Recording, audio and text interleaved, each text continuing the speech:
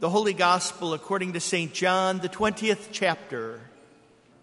On the evening of that day, the first day of the week, the doors being locked where the disciples were for fear of the Jews, Jesus came and stood among them and said to them, "Peace be with you." When he had said this, he showed them his hands and his side. Then the disciples were glad when they saw the Lord. Jesus said to them again, "Peace be with you. As the Father has sent me, even so I am sending you." And when he had said this, he breathed on them and said to them, "Receive the Holy Spirit. If you forgive the sins of anyone, they are forgiven. If you withhold forgiveness from anyone, it is withheld." Now Thomas, one of the 12, called the twin, was not with them when Jesus came.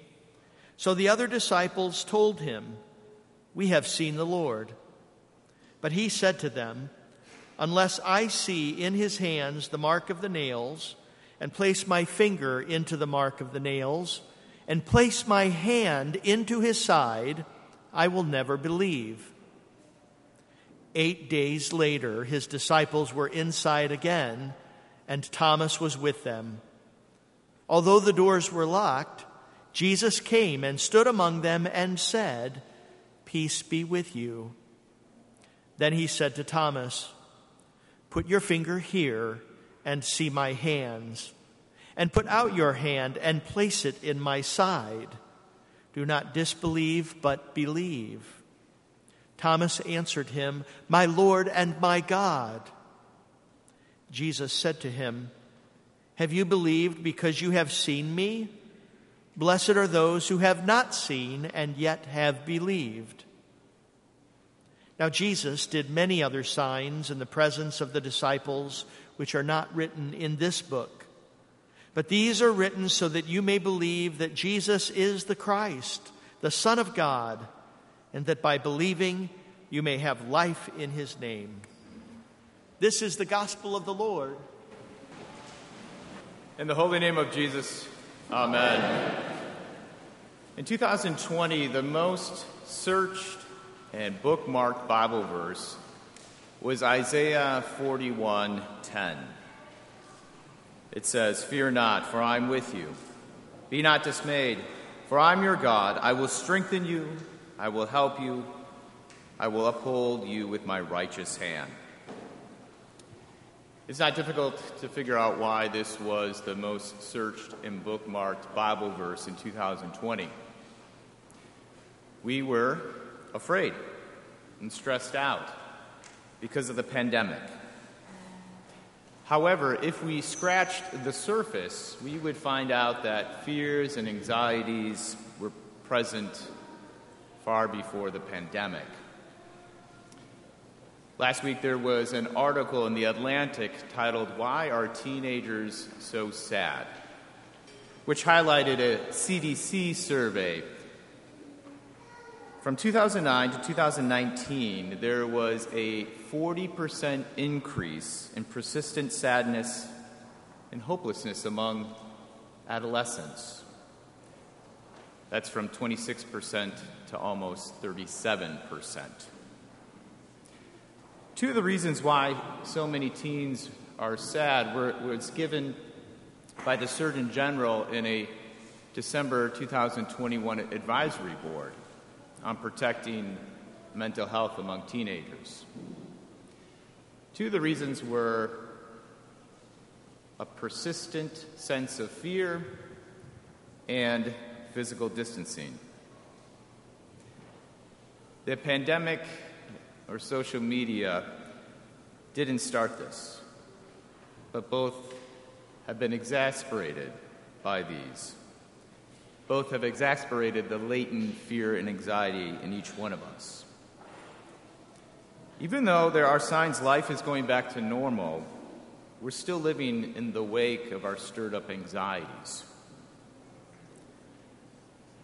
So our fear and anxiety actually go all the way back to the Garden of Eden, to Genesis chapter 3. After Adam and Eve sinned, they hid among the trees. They were afraid of God when he went for a walk in the cool of the day. Now, the Hebrew behind he went for a walk in the cool of the day is more complex than God just taking a stroll. First, the Hebrew word for walk, or that's translated for walk, is actually a word of rushing.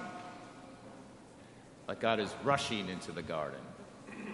Second, the phrase cool of the day most likely is a code word for a predetermined time for God and humanity to be together.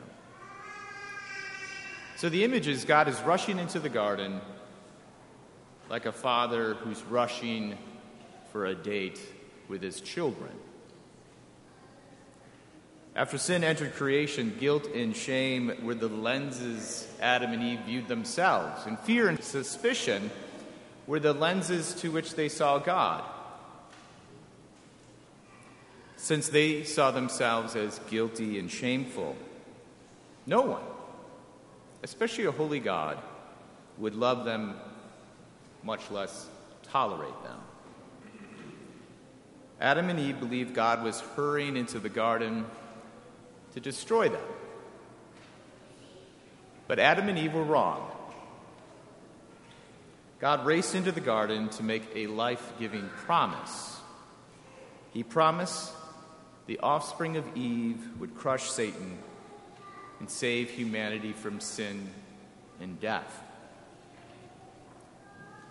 In spite of them hiding from their guilt and living in fear, nothing was going to stop God from loving to be with them.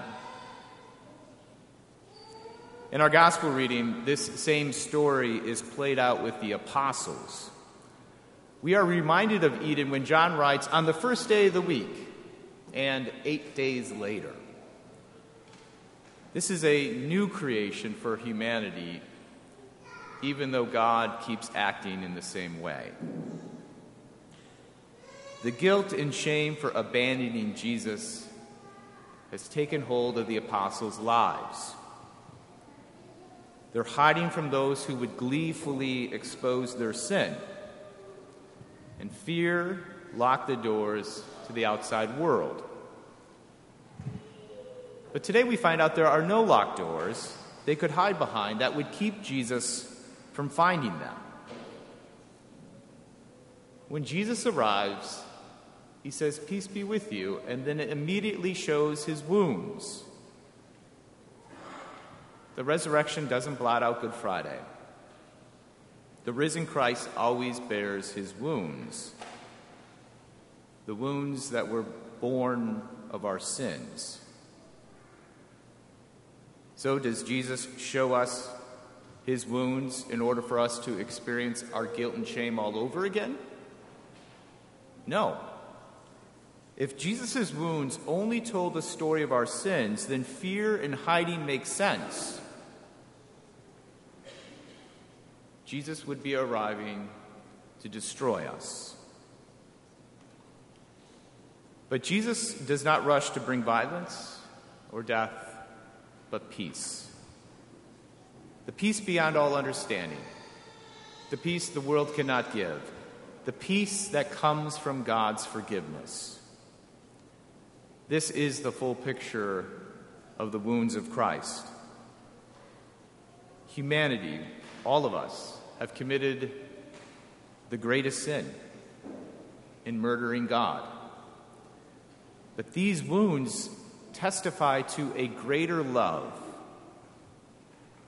There is no sin in principle greater than God's love for you. A love that is born in Christ's act of forgiveness. We see Jesus rushing into the room today, not only because of God's love, but because we cannot break ourselves out. We have locked ourselves in. We cannot save ourselves. So we need him to enter in to save us, to set us free.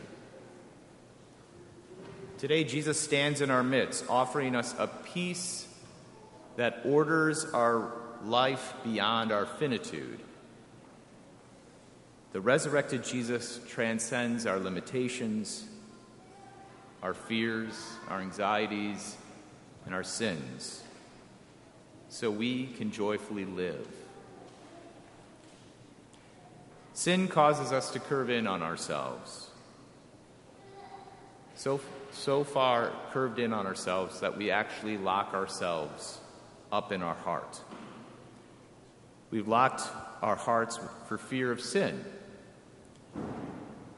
But forgiveness and faith will displace sin and fear with the loving presence of our Lord and Savior, Jesus Christ. He is the perfect love that casts out all fear. It is no longer we who live, but Christ who lives in us. So do not be afraid. Open the doors to Christ. Christ's peace is the antidote to our fear, sadness, anxiety, and hopelessness. With Christ living in us, we can handle the fear. Fear never goes away. It never goes away until we wake up from death. But now in this old creation, we are resolute by the power of the new creation, by the power of the resurrected Jesus. Which means now we live in the imitation of divine love that unlocks our hearts and moves us to live outside of ourselves towards our neighbor, to live in a world that desperately needs joy, hope, and peace. In the holy name of Jesus, amen.